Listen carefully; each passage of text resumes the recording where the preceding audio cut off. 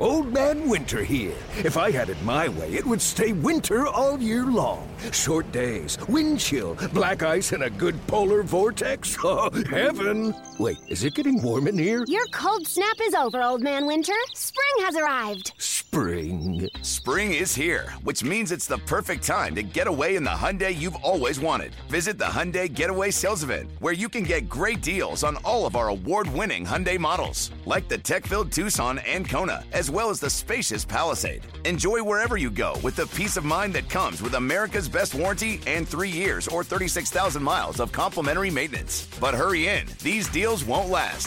Add more joy to your journey at the Hyundai Getaway Sales Event. Now get 0% APR or up to $1,500 bonus cash on the Hyundai Tucson. Now, during the Hyundai Getaway Sales Event. Offers end soon. Call 562-314-4603 for details.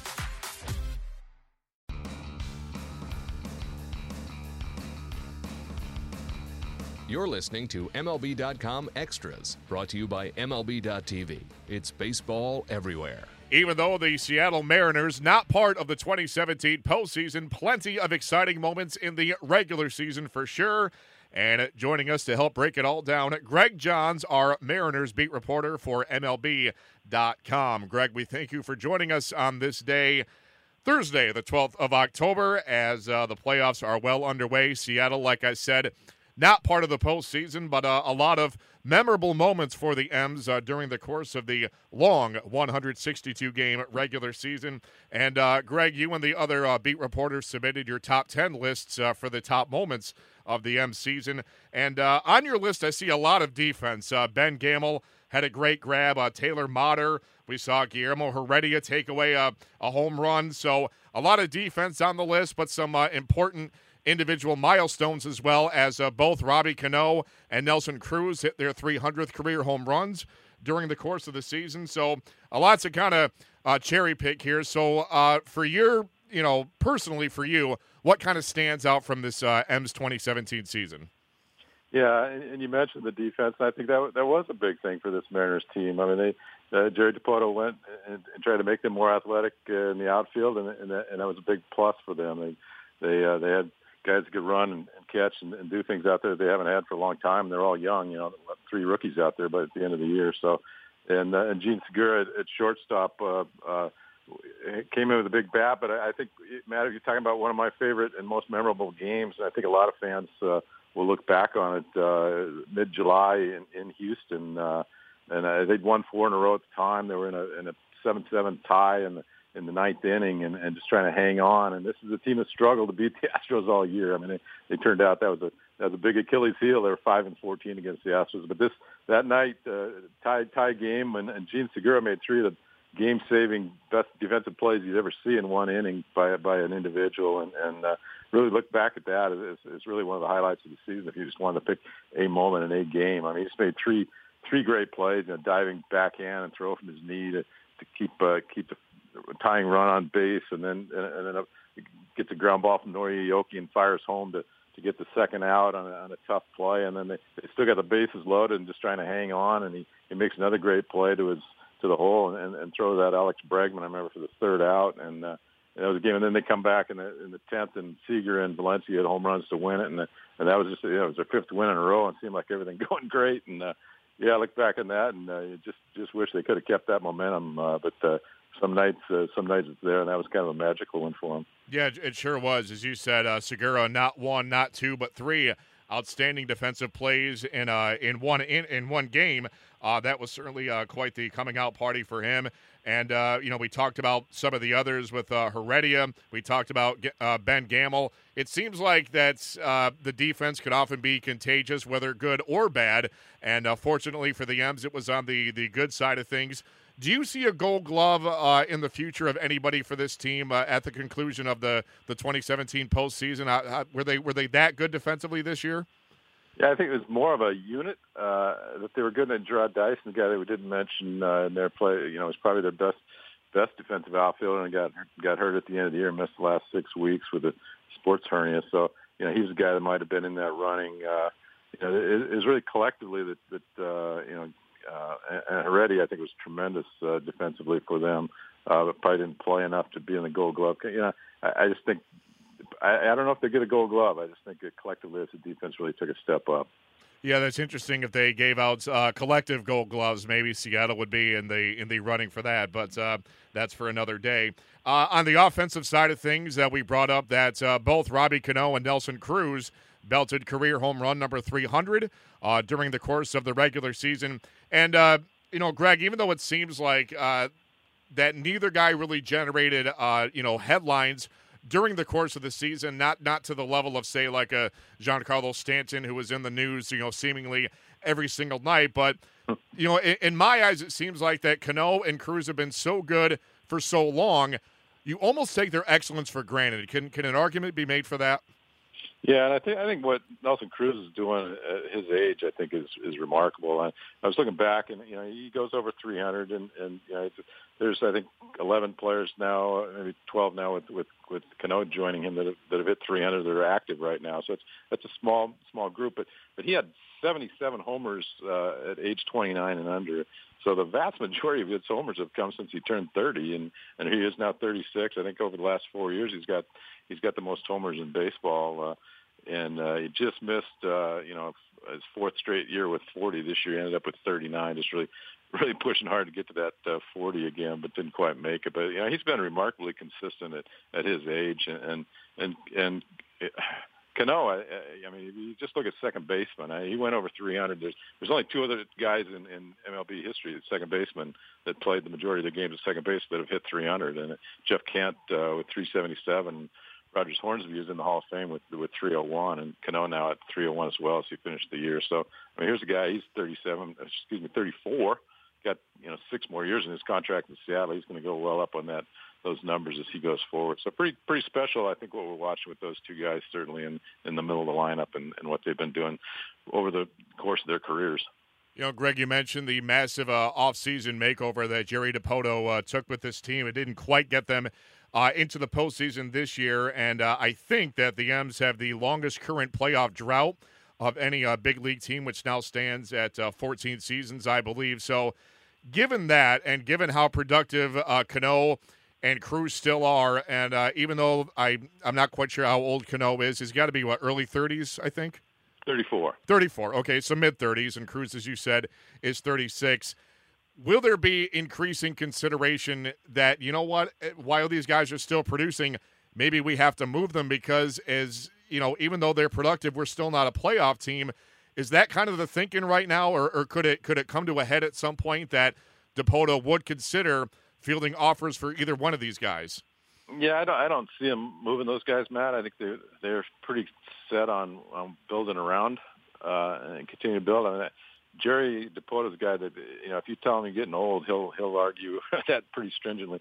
He'll bring up the young outfield that they brought in, the athleticness there, the pitching staff that's gotten a lot younger, somewhat out of necessity, and tell you, hey, we're expanding around that group with young guys going forward, and guys like Mitch Haniger, they brought in.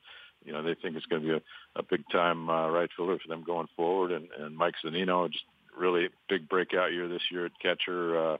Gamble and Heredia, these guys are young and athletic and hungry, and they kind of like building with the Cruzes and the Canos in the middle of that. And Kyle Seager's still pretty young as well. I mean, they're not ready to give up on that. They really, Matt, will look back at this season right now and say, hey, we like the plan. We think we went at it all right, and we just had a bunch of pitching injuries and historic level of pitchers that they had to use and go through with 40 different pitchers and 17 starters, and say, hey, that the formula was right. We just did not have the health to make it work, and we're not going to abandon that process right now. Yeah, it was a mash unit for much of the year for that starting rotation, unfortunately, and that included James Paxton, who was banged up at certain times this year. But one of the moments on your list that kind of stood out to me was on July 24th. Paxton against the Red Sox, 7 scoreless, 4 hits. He struck out a season-high 10, and for those efforts in July, he was named the AL Pitcher of the Month, as in the month he went 6-0 with a 1.37 ERA. I feel like most baseball fans, when you take inventory of the better pitchers in the game, Paxton's name isn't always going to come up, in part because of those health issues, but as those numbers demonstrate, when he is healthy, when he's on his game, I put him in that elite class of pitchers in the American League. Maybe that's overshooting it a little bit, but at least I think the potential's there for him to one day become an elite arm in baseball if he can put his injury issues aside. No question, Matt. And you mentioned that game, and that's right when, seriously, we were all talking about how this guy is legitimately putting himself into the Cy Young conversation. I mean, he had missed some time earlier with an injury and come back and just been dominant. I mean, he was as good as anybody in July, and you start to get pretty excited because when he is good, he is as good as anybody. I mean, he's throwing high 90s late in games. I mean, he can heat it up and keep bringing it for a long period of time. And when he's locked in, he's really, really tough. 6'7", coming over the top, that kind of heat and a really good breaking ball.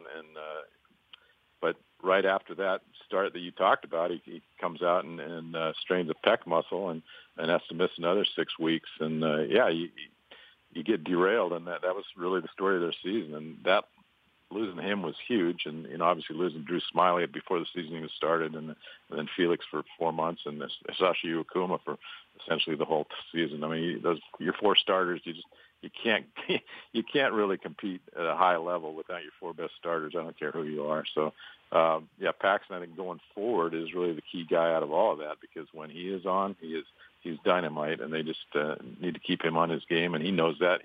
He's gone home this off season saying, I got to do some things different. I got to do everything I can to figure out how to stay healthy. And some of that's luck and some of it's work. And I know he's going to put in whatever he can do because he wants to be out there as much as anybody. Yeah, hoping for the best for him. And I feel like if things come together for him in 2018, health-wise, he could be the guy that has that Dallas Keuchel-like emergence, a guy that seemingly is on no one's radar or very few people's radars. And then all of a sudden he emerges as a guy that is an elite arm in baseball, as Keuchel is now considered. And it got Keuchel a Cy Young a couple of years ago for his troubles. And maybe James Paxton will be on that same path 1 year from now. Greg, when you look at the other moments on this top 10 list, and maybe even those that didn't quite make the list, in terms of something that really was just sheer excitement, a goosebump moment for you, what kind of stands out? I look back, it's funny. Sometimes the little things are pretty big. I remember they had a game against the Tigers in mid-June, and Justin Verlander is looking like Justin Verlander of old. He's got a perfect game going in the 6th, and they're just getting stuffed. And Gerard Dyson drops down a bunt, beats it out, and gets on base. The next thing you know, they're jumping all over Verlander. For, 3 more hits and a couple of walks that inning, knocked Verlander out, come from behind to win that game. And that's another one I look back on. And Dyson's speed and the impact he could have on a game was big this year, and that was a classic example of it. And I remember afterwards they just said, hey, we just had to get a base runner on. We had to get Verlander out, just throw out of the stretch and change up his game, get him out of his rhythm. It was amazing to watch, how that game unfolded. So I look back on that one as one that was awfully fun as well. And those little things. You play 162, and some of them jump out at you when you get done, and that was certainly one of them. I think another memory I have is Mike Zunino and really his breakout in June. I think, Matt, looking back, here's a guy that has been, his first-round pick. He was a number 3 pick overall, and a lot of pressure on him. Got rushed to the majors. Struggled for a couple of years, and again comes out this year. He's hitting the $167, I think, after his first 25 games, something like that. Hadn't hit a home run. They sent him back to AAA. A lot of people saying this guy's never going to make it, and he comes back and he just tears the ball up in June. They were calling it Junino that month. I remember it's 10 homers that month, and he winds up hitting 270 with 25 homers the rest of the way when he comes back, and it turns into a legitimate big-time force behind the plate, and that I think is really going to be a key going forward. And that guy behind the plate, if he's what he is, that's a big piece of what they're looking for. And those are the reasons. If you want to be optimistic, you got to find guys who can be big-time players for you. And I think Mike Zunino became one of those this year. Absolutely. And that game you're referencing was on June 7th, Junino, of course. And that was a 9th win in 10 games for the M's, thanks largely to his efforts that night. And, like you said, going back to the pitching, if they can finally get the injury woes behind them, I clearly see this team challenging Houston for AL West supremacy in 2018 as the rest of that division is a little bit down. Maybe the Angels emerge, but, you're never quite sure. But hopefully that playoff drought finally comes to an end in the Emerald City in 2018. Time will tell. Good place to wrap this one up. Greg Johns, our thanks to you. We'll do it again soon. In the meantime, Matt Waymeyer signing off for MLB.com Extras, Seattle Mariners.